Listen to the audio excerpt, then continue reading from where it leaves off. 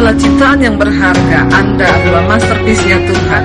Kenalilah diri Anda dan gali setiap potensi Anda dan jadilah pribadi yang positif. Change your life. Change your life.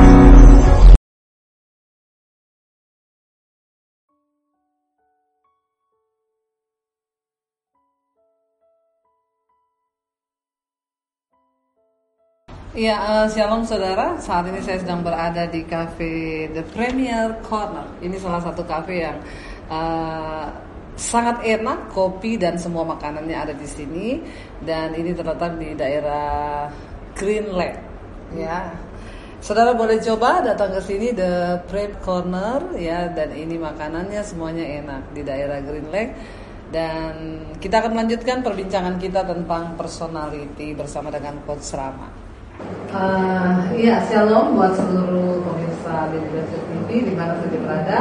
Kembali kita berjumpa lagi dalam pembahasan tentang kepribadian, personality bersama dengan Coach Rama. Ya, seperti janji kita di kemarin nih Coach, ya kita akan membahas tentang bagaimana kalau dua kepribadian yang berbeda bertemu dalam satu pernikahan atau dunia bisnis dalam pekerjaan. Ya, ini kayak contohnya nih, saya merah ketemu dengan suami saya hijau. Tapi tadi masih masuk akal kan, kata coach di situ masih bisa kan merah ketemu dengan hijau tadi itu yang salah jalan jauh itu ya.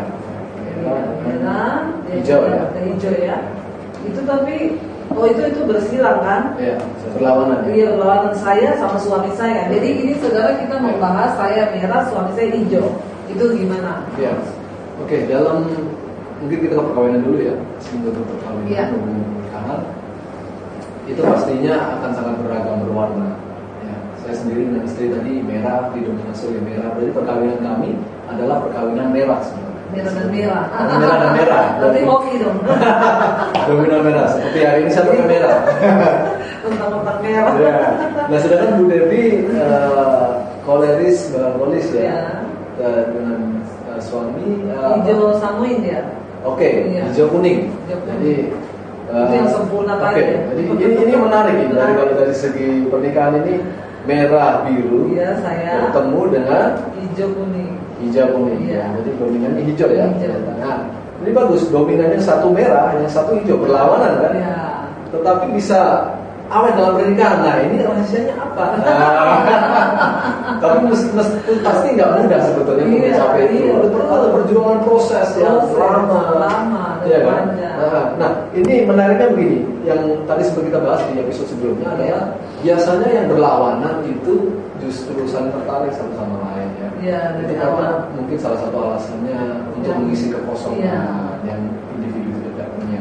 Akhirnya seorang koleris memerlukan kedamaian dari pragmatis. Seorang melankolis yang mudah sedih membutuhkan sebuah sentuhan keceriaan dari seorang sangunis populer. Akhirnya mereka pacaran, mereka menikah. Itu yang indahnya dulu. Indahnya dulu. Biasanya kalau waktu pacaran kesalahan. Oh, saya mengerti ini sekarang bos. Kalau waktu pacaran yang positifnya semua yang keluar. Dan negatifnya masih disembunyiin. Iya, biasanya kan begitu kan. Tapi indahnya begini, dalam pernikahan itu adalah dikala dua orang itu saling memahami satu sama lain. Tapi sebelum memahami satu sama lain, langkah pertama yang penting adalah memahami diri sendiri. Nah, itu dia. Banyak orang itu kacau dalam hubungan karena nggak tahu diri. Nggak memahami diri dengan kata nggak tahu diri.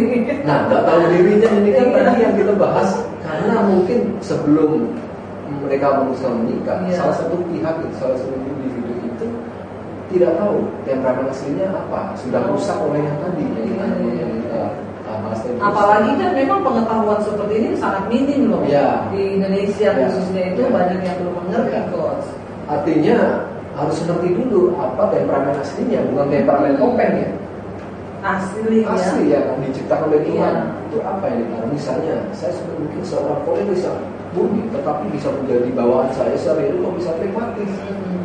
Akhirnya saya menikah karena dia merasa dia flegmatis, dia mencari seorang koleris. Padahal dirinya adalah koleris yang terpendam. Nah itu tadi yang kepribadian ganda itu, masalah kejiwaannya. Jadi memang alangkah baiknya itu satu pasangan sebelum menikah itu mengerti diri dulu, mengerti diri sendiri dulu, mengetahui tanpa-tanpa. Karena kalau enggak, aduh, harga yang harus dibayar dalam keseharian pernikahan akan sangat mahal. Iya, termasuk saya ini juga sebenarnya dari dulu buta. Waktu umur setahun baru ngerti tentang temperamen itu, gitu ya. Jadi tadi yang seperti Coach Rama bahas itu ya, kalau saya sama suami itu, saya ini orangnya cepat, terus tergesa-gesa, nggak sabar. Suami saya itu pendamai, ya. Saya ini bawaannya yaitu temperamental, ya, kepengennya ini. Nah tadi kalau dibahas dari yang indah-indah itu saling mengisi kok. Tapi waktu kita masuk dalam proses rumah tangga, sekarang karakter aslinya kan terlihat. Bulan malu itu hanya bertahan beberapa bulan saja. Cepat ya. Setelah madunya habis ya tinggal racun. Iya enggak.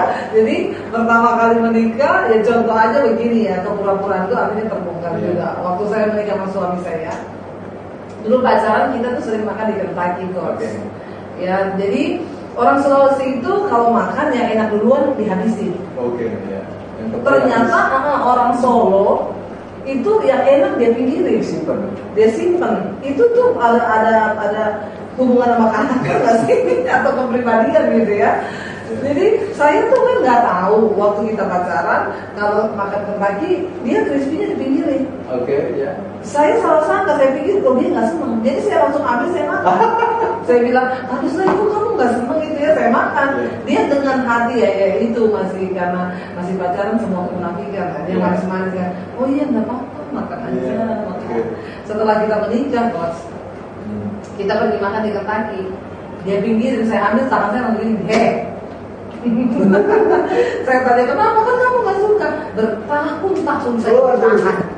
Itu yang saya paling suka. Kamu tuh nggak tahu orang Solo itu kalau makan yang enak itu dipinggirin dulu buat gong. Nah sekarang sudah muncul nih karakter aslinya nih. Ya, nah jadi waktu kita menikah itu mulai masuk dalam proses demi proses. Apalagi kami berdua itu sangat bertolak belakang. Nah yang sudah kita bahas di episode sebelumnya tuh konsepnya tentang bahwa koleris itu banyak di daerah timur tuh saya nggak tahu itu. Mungkin ya tadi karena Coach Rama bilang memang faktor pembentuk karakter itu ada faktor lingkungan dari orang tua masih kecil.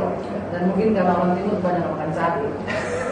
Jadi koleris ya, dan saya sebenarnya suami yang penikmat. Lalu kami waktu menikah saling, ini kayaknya Coach Rama yang mewawancarain saya. Karena saya yang mengalami ini hijau dan merah ini, Coach. Ya, memang pertama kali waktu kita menikah, Coach, banyak hal yang, saya juga kaget gitu ya. Pertama menikah saya yang cepat ambil keputusan, saya yang cepat ini, saya yang pengen ini, sementara dia tuh lambat, apa-apa tuh, bos sabar sih. Saya bilang, ya kalau sabar-sabar terus gini ya kalau selesainya. Gitu. Tapi seiring saya mengikuti ya dulu kelasnya Coach Rama dan saya mulai belajar, ternyata karakter itu seperti ini. Nah waktu kita sudah belajar itu, Coach, sekarang kita kalau berantem nggak pernah saling marah, cuma gini flek. Dia gini koleris. Jadi lebih mudah untuk toleransi. Iya. Jadi kalau Coach Rama sama istri gimana? Waduh, kalau saya sama ini. Kalau ini koleris sama koleris. Ya, istri saya itu dominan. Waktu itu skornya 26. Wow. Tapi 26 itu disumbang oleh beberapa kelemahan yang lumayan banyak. Jadi waktu itu parah banget. Dan saya sendiri 16 tapi kelemahan saya sudah ini kan banyak. Masih ada, yang manusia tidak sempurna. Kita semua pasti berproses. Tapi yang penting adalah kita udah tahu jalur kita mau kemana. Itu yang penting kan. Nah, kalau saya dengan istri misalnya kayak kemarin baru kejadian, saya ingin biasanya saya cara guyon saya itu langsung begitu. Kadang-kadang norak menurut dia. Nah, pas dia nggak suka langsung dia marah, itu spontan. Karena orang merah spontan. Orang koleris kuat itu spontan, sama orang sanguin. Nah, istri saya 2 extrovert, koleris dan sanguin. Begitu saya guyonin dia nggak suka langsung. Kamu tuh kenapa segitu pulang? Terus saya karena dia marah. Saya kalau dia marah, saya diam, saya terima. Dia ngomel mau 1000 kata, saya harus terima. Kalau tidak bahaya ya. Kalau enggak bahaya, karena begitu orang ekstrovert meledak ya, Iya. apalagi orang koleris, itu jangan kita berusaha untuk melawan. Kita harus, nah ini tekniknya dari 4 tempat ini, kita harus diam dulu, redam aja.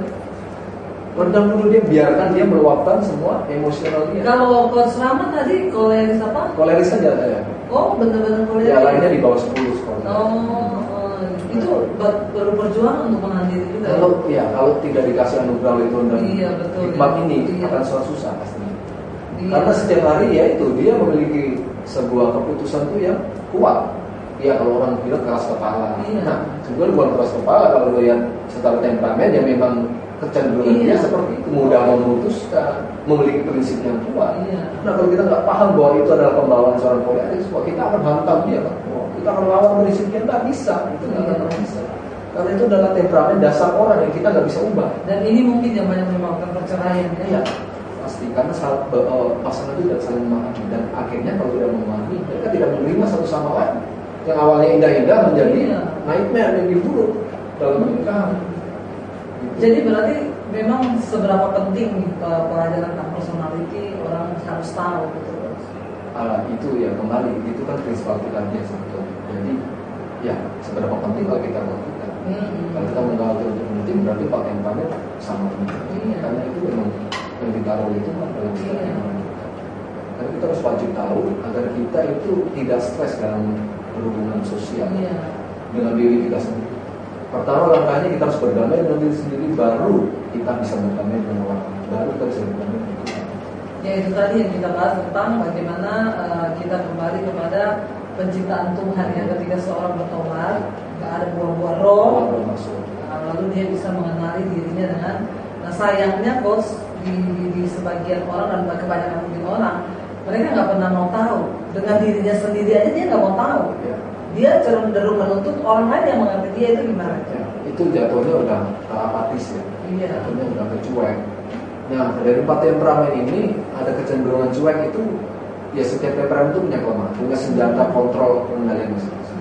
Nah satu yang suka cuek, ya flegmatis damai bisa cuek. Kalau dia sudah merasa, kalau orang bilang kuat gitu ya, merasa waduh udahlah saya menyerah. Nah dia bisa diam aja. Dia nggak perhatikan lingkungannya, apapun yang terjadi terserah. Itu suami saya banget. Ya, jadi gini nih, ya menarik gitu ya. Kalau saya tipenya ada orang WA misalnya, ada persoalan. Ya itu mau gimana? Saya nggak bisa tidur sebelum saya menyelesaikan persoalan itu. Tapi suami saya, Coach, biar ada yang WA 100. Kalau dia mau tidur, dia tidur aja. Itu juga bicara memang temperamen ya seperti itu. Itu pengendalian dari flegmatis damai. Dia bisa mengendalikan melalui penundaan. Bisa ya. Itu senjata dia memang. Kita nggak bisa loh.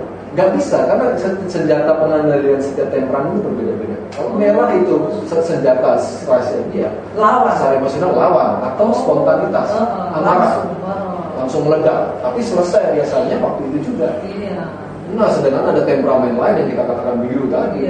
Dia nggak bisa. Begitu ada konflik, dia nyimpen sesuatu, dia akan simpan bisa berpuluh-puluh tahun. Jadi penyakit dong. Iya.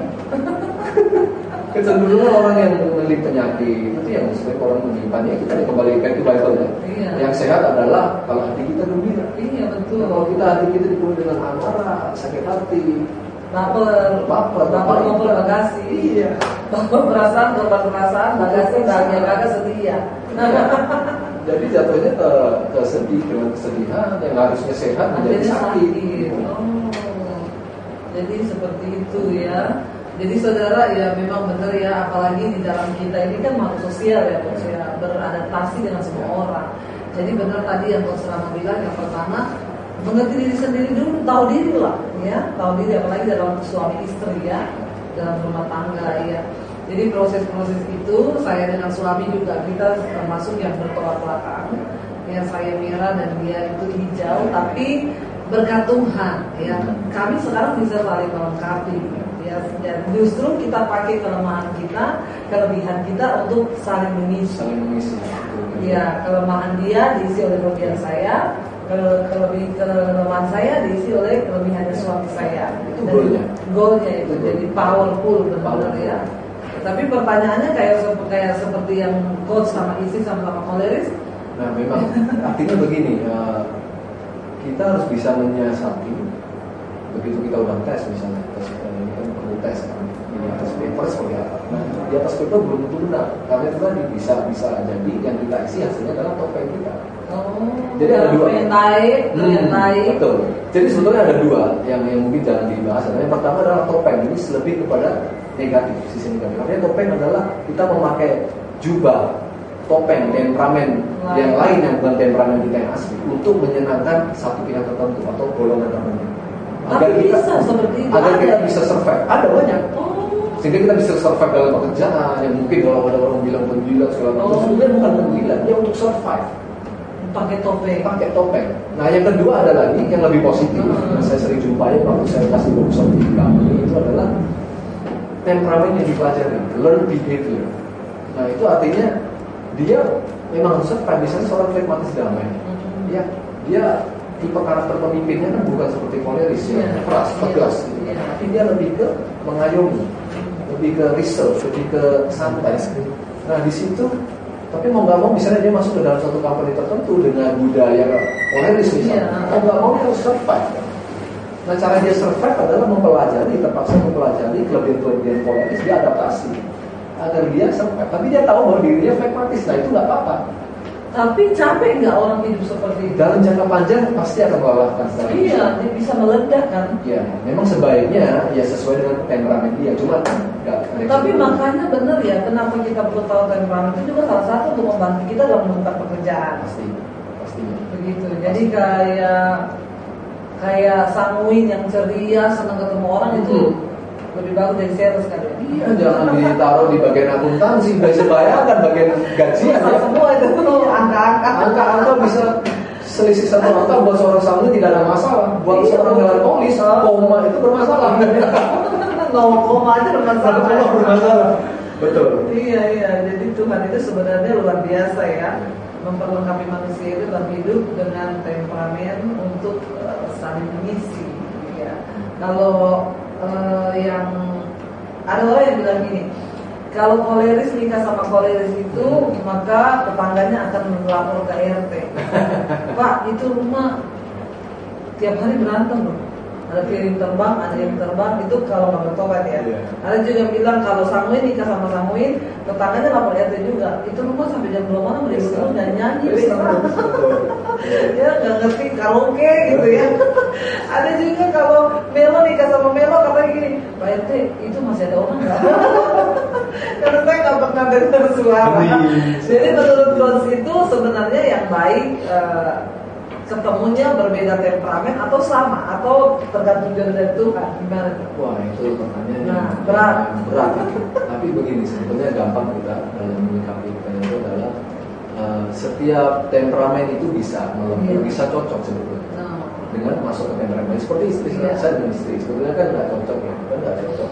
Artinya satu berat, sama-sama merah, berarti kan cepat kenceng semua.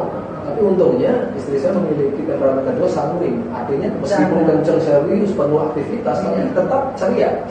Nah, harus ada unsur cerianya dari sanguin, jadi kita seimbang. Tapi kita nggak ada unsur ini nih, nggak ada unsur flegmatis damai nih masalahnya, nggak ada hijaunya. Ya, saya sanguin nih, gimana? Tapi di situ menariknya kalau begitu kita memahami konsep ini, konsep temperamen ini, kita jadi lebih lebih bisa menikmati keragaman dari hidup. Jadi kita nggak stres dengan adanya keragaman manusia, tapi kita justru lebih menghargai, sama seperti Tuhan dalam menciptakan ciptaan. Kan nggak ada yang membosankan. Hewan aja mungkin ada, kita nggak tahu hewan dalam lautan banyak jenisnya apa, itu karena manusia. Kombinasi manusia itu banyak yang dipengaruhi oleh lingkungan yang baik, lingkungan yang negatif. Artinya dari situ akan terciptalah sanguin-sanguin, meskipun katakan ibu jadi koleris, saya koleris, tapi koleris kita berbeda. Nggak ada yang sama satupun di dunia ini. Koleris itu. Iya, saya juga mau bertanya nih Coach ya, sampai di mana sih pengaruh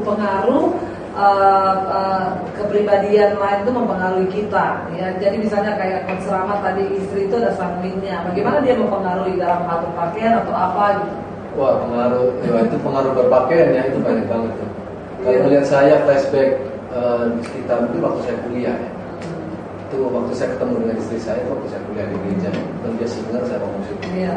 Nah, wah, kalau saya melihat diri saya sendiri, melihat foto-foto yang lalu, saya tuh malu sebenarnya. Iya. Melihat diri saya. Kenapa culun dan kaku gitu pun? Iya, nggak bisa ini, nggak tahu fashion. Oh. Ya sekarang sih belum tahu terlalu banyak, tapi mending agak berubah. Gitu. Mulai fashionable. Fashionable. Mulai melek dikit gitu kan. Itu karena dipengaruhi istri ya? Istri saya ya, kita lihat secara culture ya, istri saya orang Ambon. Iya. Orang Ambon kan ada orang yang bilang secara stereotip, wah suka bergaya, nggak ada duit tetap bergaya. Ya kan? Pokoknya yang penting asli. Pakai Ronaldo lah. Enggak sama. Ya kalau nasi yang penting tidak kalah asli. Tidak asli. Tapi dari situ segi positifnya, yang mempengaruhi kehidupan saya itu bagus. Saya dapatnya, istri saya paksa tuh waktu itu. Saya kan dulu nggak suka orang cerah, apalagi merah ini kan. Waduh, saya paling malu nih. Saya biasanya pakai yang gelap-gelap, yang biru dongker kayak atau coklat hitam, gitu-gitu aja. Dan seringkali jaket-jaket hadiah. Jangan disebut brand. Jangan kaos-kaos hadiah. Saya pakai. Hadiah motor, hadiah apa? Waktu itu yang penting nyaman, murah, dan ngeluarin banyak duit. Gratis lah kalau bisa. Oh gitu. Tapi secara fashion kacau. Pernah saya ada satu pengalaman waktu saya skripsi terakhir dari satu itu. Nah, dosen pembimbing saya perempuan dan sangat fashionable. Saya langsung dikatain habis itu di kelas itu. Habis konsultasi pas skripsi, dia bilang, "Mas, celanamu Mas butek banget." Saya kalau ingat itu karena celana saya lagi ingat itu berapa bulan sih nanti. Iya, begitu menikah sama istri, berubah total ya. Justru saya yang cerewet. Saya cerewetnya begini, ini celana nggak dicuci sih. Saya jadi sekarang ganti ya kan? Gitu ya. Kalau pilih baju, saya pilih baju sekarang. Kalau istri pakai hitam dimarahin kan, kok pakai hitam gitu, pakai merah dong. Kan saya dong, biar kita sama satu tema. Gitu ya, jadi couple ya. Jadi memang pengaruh. Jadi pengaruh ya, pengaruh. Iya. Itu baik to top temperamen. Jadi setiap temperamen punya kecenderungan untuk berpakaian memang. Dan itu memang mungkin kembali ke Alkitab. Tuhan Yesus bilang ketika orang menikah mereka menjadi satu, bukan lagi dua. Iya, jadi dalam hal saling mengisi ya. Saling mempengaruhi, saling membentuk. Memang kadang membentuk orang itu nggak enak ya, namanya dibentuk ya. Yang dari mentah kayu, dari mentah dibentuk menjadi sebuah patung, kan harus dipikir. Pahat. Penghakitan itu yang sakit. Tapi kalau kita survive tanpa kaget, jadinya sebuah masterpiece. Harganya mahal. Mahal tidak ternilai. Iya, jadi saya juga mau tanya nih Coach ya. Ini dulu mempelajari ini memang karena mau sekolah, mau cari duit di sini atau gimana nih bisa ketemu bahan personality? Sangat tidak nyambung sih. Saya background saya kalau secara akademik saya itu sebetulnya almost being a lawyer karena saya seorang sarjana hukum. Iya. Tetapi sebelum saya lulus status saya jauh waktu masa kecil saya kalau saya flashback, ternyata itu adalah pembentukan alami yang Tuhan izinkan dalam keluarga saya. Jadi saya ini anak tunggal di keluarga saya. Jadi papi mami saya masih ada sekarang gitu kan. Tapi sebelum saya dilahirkan sampai saya dilahirkan dan dalam masa pembentukan kandungan 9 bulan ini ya orang tua saya itu sering cekcok, tidak cocok ya. Tapi saya kalau menurut lihat dari itu saya ada sedikit Chinese, tapi saya itu mami saya itu orang di dunia asli, orang Jawa Timur. Jadi budaya Jawa dengan budaya Chinese sangat berbeda dan itu berusaha menjadi satu. Dan begitu firman Tuhan lemah di antara pasangan ini, yang pastinya ya itu dan dosa masuk mengambil alih. Budaya semakin menonjol, firmannya tidak menonjol. Perbedaannya semakin menonjol, bukan persamaan. Dan di situ sering cekcok masalah keuangan, pengaturan keuangan tidak cocok, gitu. Banyak hal, masalah culture keluarga tidak cocok. Ya saya nggak tahu sampai akar masalahnya. Tapi yang saya ingat cuma satu, Bu Dewi. Selama saya masa kanak-kanak saya, itu saya tidak bisa menikmati. Ya karena cuma satu, bagaimana menikmati? Sejak saya umur 7 tahun, saya melihat papi saya pegang pisau mau bunuh diri depan mata saya menjerit-jerit menangis. Itu saya yang saya jangan papi, jangan tinggalkan saya. Itu saya banyak keluarga saya. Nggak lama dari itu saya lihat mami saya ada baygon sebelahnya, dia mau minum baygon sudah nggak kuat menghadapi papi saya mau bunuh diri. Jadi image itu yang membentuk, yang mengisi di masa kanak-kanak saya, yang seumuran saya waktu itu seharusnya bermain. Mereka main ke rumah saya, mereka takut karena berantem, pecah piring, segala macam. Mereka pengen keluar. Ya, saya nggak bisa ikut mereka, saya nggak bisa menikmati. Nah dari situ SMP SMA saya itu sudah biasa menjadi hakim di di dalam keluarga. Artinya papi saya cerita versi dia tentang papi saya itu menjadi sampah emosional. Kalau saya sadari pahami sekarang. Nah, gak lama setelah 6 jam papi melankolis sempurna saya curhat. Orang melankolis kalau curhat kan dan detail banget. Detail banget semuanya dia deskripsikan. Saya pindah ke mami saya. Selain yang sakit menjadi melankolis curhat ke saya. Dan pasti menangis. Nah, saya udah terbiasa dari kecil itu menjadi sampah emosional kedua orang tua saya. Nah, di situ akhirnya saya ingat titik balik saya itu waktu memasuki masa SMA saya. Nah, Tuhan selamatkan saya melalui musik waktu itu. Nah, Tuhan kasih saya talenta musik, saya akan melayani di gereja. Melayani musik, dan di situ ternyata Tuhan memiliki tujuan lain selain tidak ada musik. Ternyata Tuhan mau memulihkan temperament saya, karakter saya. Di situ Tuhan membentuk saya sampai suatu waktu saya ketemu dengan buku yang ditulis Florence Litauer ini tentang kepribadian, personality plus waktu itu. Kalau Bapak Ibu pernah mengalami dia punya kecil warna kuning yang awal-awal itu tahun 90-an. Itu yang saya pakai waktu itu, yang Tuhan pakai sebagai alat. Tertarik ya. Karena begini, waktu itu untungnya yang terjadi dalam kehidupan saya, yang biasa orang kalau anak tidak harmonis bisa lari ke drugs, ke kriminalitas, ke free sex segala macam yang negatif sebagai pelarian. Untungnya bunuh diri ujung-ujungnya. Waktu itu saya diselamatkan oleh musik, melayani gereja itu yang positif, olahraga, dan terutama waktu itu ke buku. Saya larinya selain Alkitab, saya lari ke buku. Saya beli buku banyak hal, terutama tentang relationship, tentang hubungan, tentang temperamen, kenapa orang tua selalu kenapa cekcok. Saya ingin tahu kan waktu itu. Dia ketemu lah dengan Pak Temperamen. Itu waktu 2001 saya ingat banget. Lalu sampai itu saya baca, saya merasa bagus banget. Saya sampai kasih tes kepada ponsel saya waktu saya ke toko ponsel. Anak-anak diberkati semua ternyata. Tapi habis itu saya harus meninggalkan Magetan ya, tempat saya besar itu. Saya kembali, saya ke Jogja, saya kuliah. Nah di situ ternyata adalah awal dari semuanya Tuhan membaca lebih jauh lagi untuk tempat temperamen. Sampai suatu ketika 2014 saya ingat banget, Tuhan membawa saya untuk menyelidiki lebih lanjut tentang Florence Litauer ini tentang personalitas. Dan di situ ternyata ada satu lisensi yang kamu bisa ambil. Tuhan bicara dengan saya. Tapi ini kamu harus menunggu kedua karena sejak pertama jauh tidak ada online. Saya itu harus terbang ke Amerika. Belum ada online sekarang. Dan waktu itu ya dari segi dana semua visa Amerika waktu itu susah. Semuanya itu mustahil. Ini kalau bukan jalan Tuhan memang saya lihat. Karena waktu itu 2 minggu hanya waktu 2 minggu saya sudah ada di Texas Amerika. Jadi pengurusan visa adalah dalam waktu 2 minggu. Dana saya tidak. Saya self funding waktu itu, self funding Tuhan sponsor saya. Tapi akhirnya visa bisa didapatkan dibantu oleh ajaib juga. Jadi saya punya hobi itu menampung orang-orang bule, sampai sekarang juga. Orang-orang bule, traveler dunia itu tinggal di rumah saya secara free. Nah di situ saya belajar temperamen dari berbagai negara, culture, orang politis versi Amerika atau apa versi di luar. Itu menarik, ternyata Tuhan mengajarkan lebih dari situ. Nah suatu waktu Tuhan kirimkan 2 sepasang laki-laki gitu kan, 2 orang laki-laki marinir, jadi tentara Amerika. Request tinggal di rumah saya. Dan nggak tahunya 2012 mereka request, ternyata itu jauh Tuhan mereka untuk membantu proses visa saya di 2014. Saya baru tahu waktu itu, karena mereka menulis tentang surat rekomendasi untuk memudahkan urusan. Akhirnya ya itu bisa saya di-approve dalam waktu 2 hari langsung interview. Begitu kalau Tuhan tidak mungkin. Saya udah mundur. Nah fungsi pasangan sangat penting di sini, karena waktu itu sebetulnya yang mendorong saya untuk maju itu istri saya. Dari segi kolerisnya dia kan, kolerisnya dia kuat, yang penting optimis. Harus terwujud. Koleris sanguin adalah kombinasi yang positif dan optimis. Dia bilang yang penting kamu maju duluan, urusan ditolak aja nanti urusan itu. Benar juga ya. Udah saya maju. Begitu memang perlu tindakan, melangkah dalam iman itu memang penting. Dari situ saya jalani, ternyata ketemu dengan orang yang luar biasa. Lisensi itu saya dapatkan, saya pulang kembali ternyata menjadi berkah di banyak orang. Ternyata memang dan proses pembentukan itu memang nggak mudah. Tidak mudah. Saya ingat waktu itu masa kecil saya menghadapi kedua orang tua saya turunkan itu waktu SMA foto-foto keluarga, saya sumpah seperti itu. Karena buat saya Ngapain kalau cuma cekcok, mau bunuh diri? Nggak ada kebahagiaan. Di keluarga saya waktu itu ya, senyum itu mahal, barang yang sangat mahal.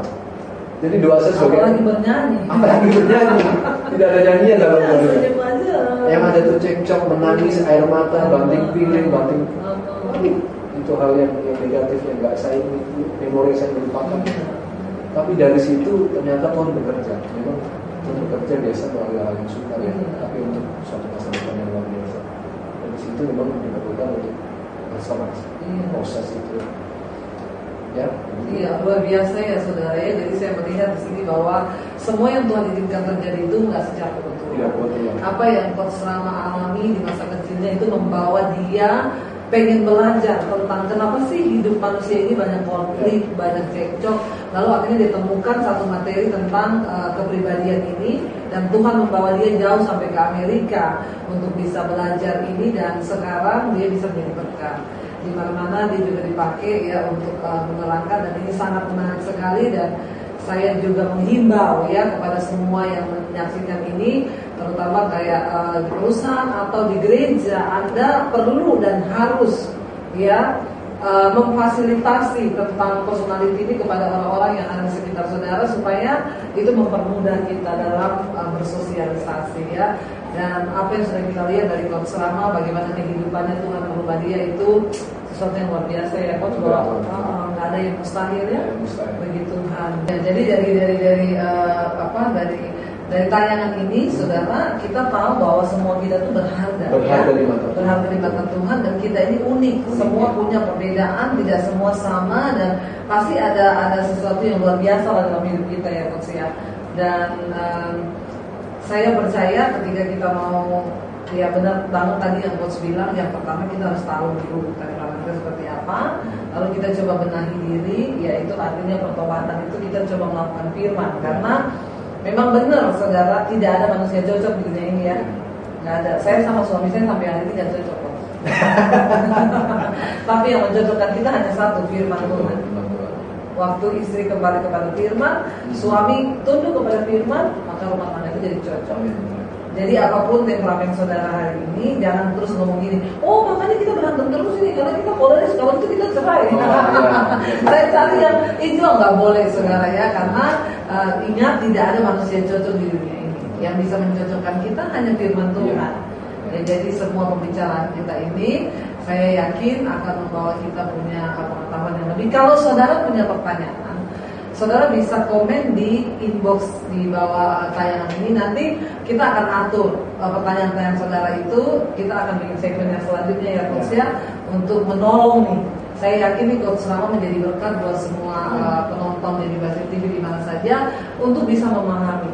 Makanya waktu saya itu belajar tentang ini Coach, saya punya satu kerinduan memang, supaya semakin banyak orang tahu. Karena ini rahasia ilahi yang harus kita buka, supaya manusia itu tahu bagaimana membawa diri, bagaimana untuk membawa dalam hubungan dengan sesama. Ya, kita tutup di sini dulu.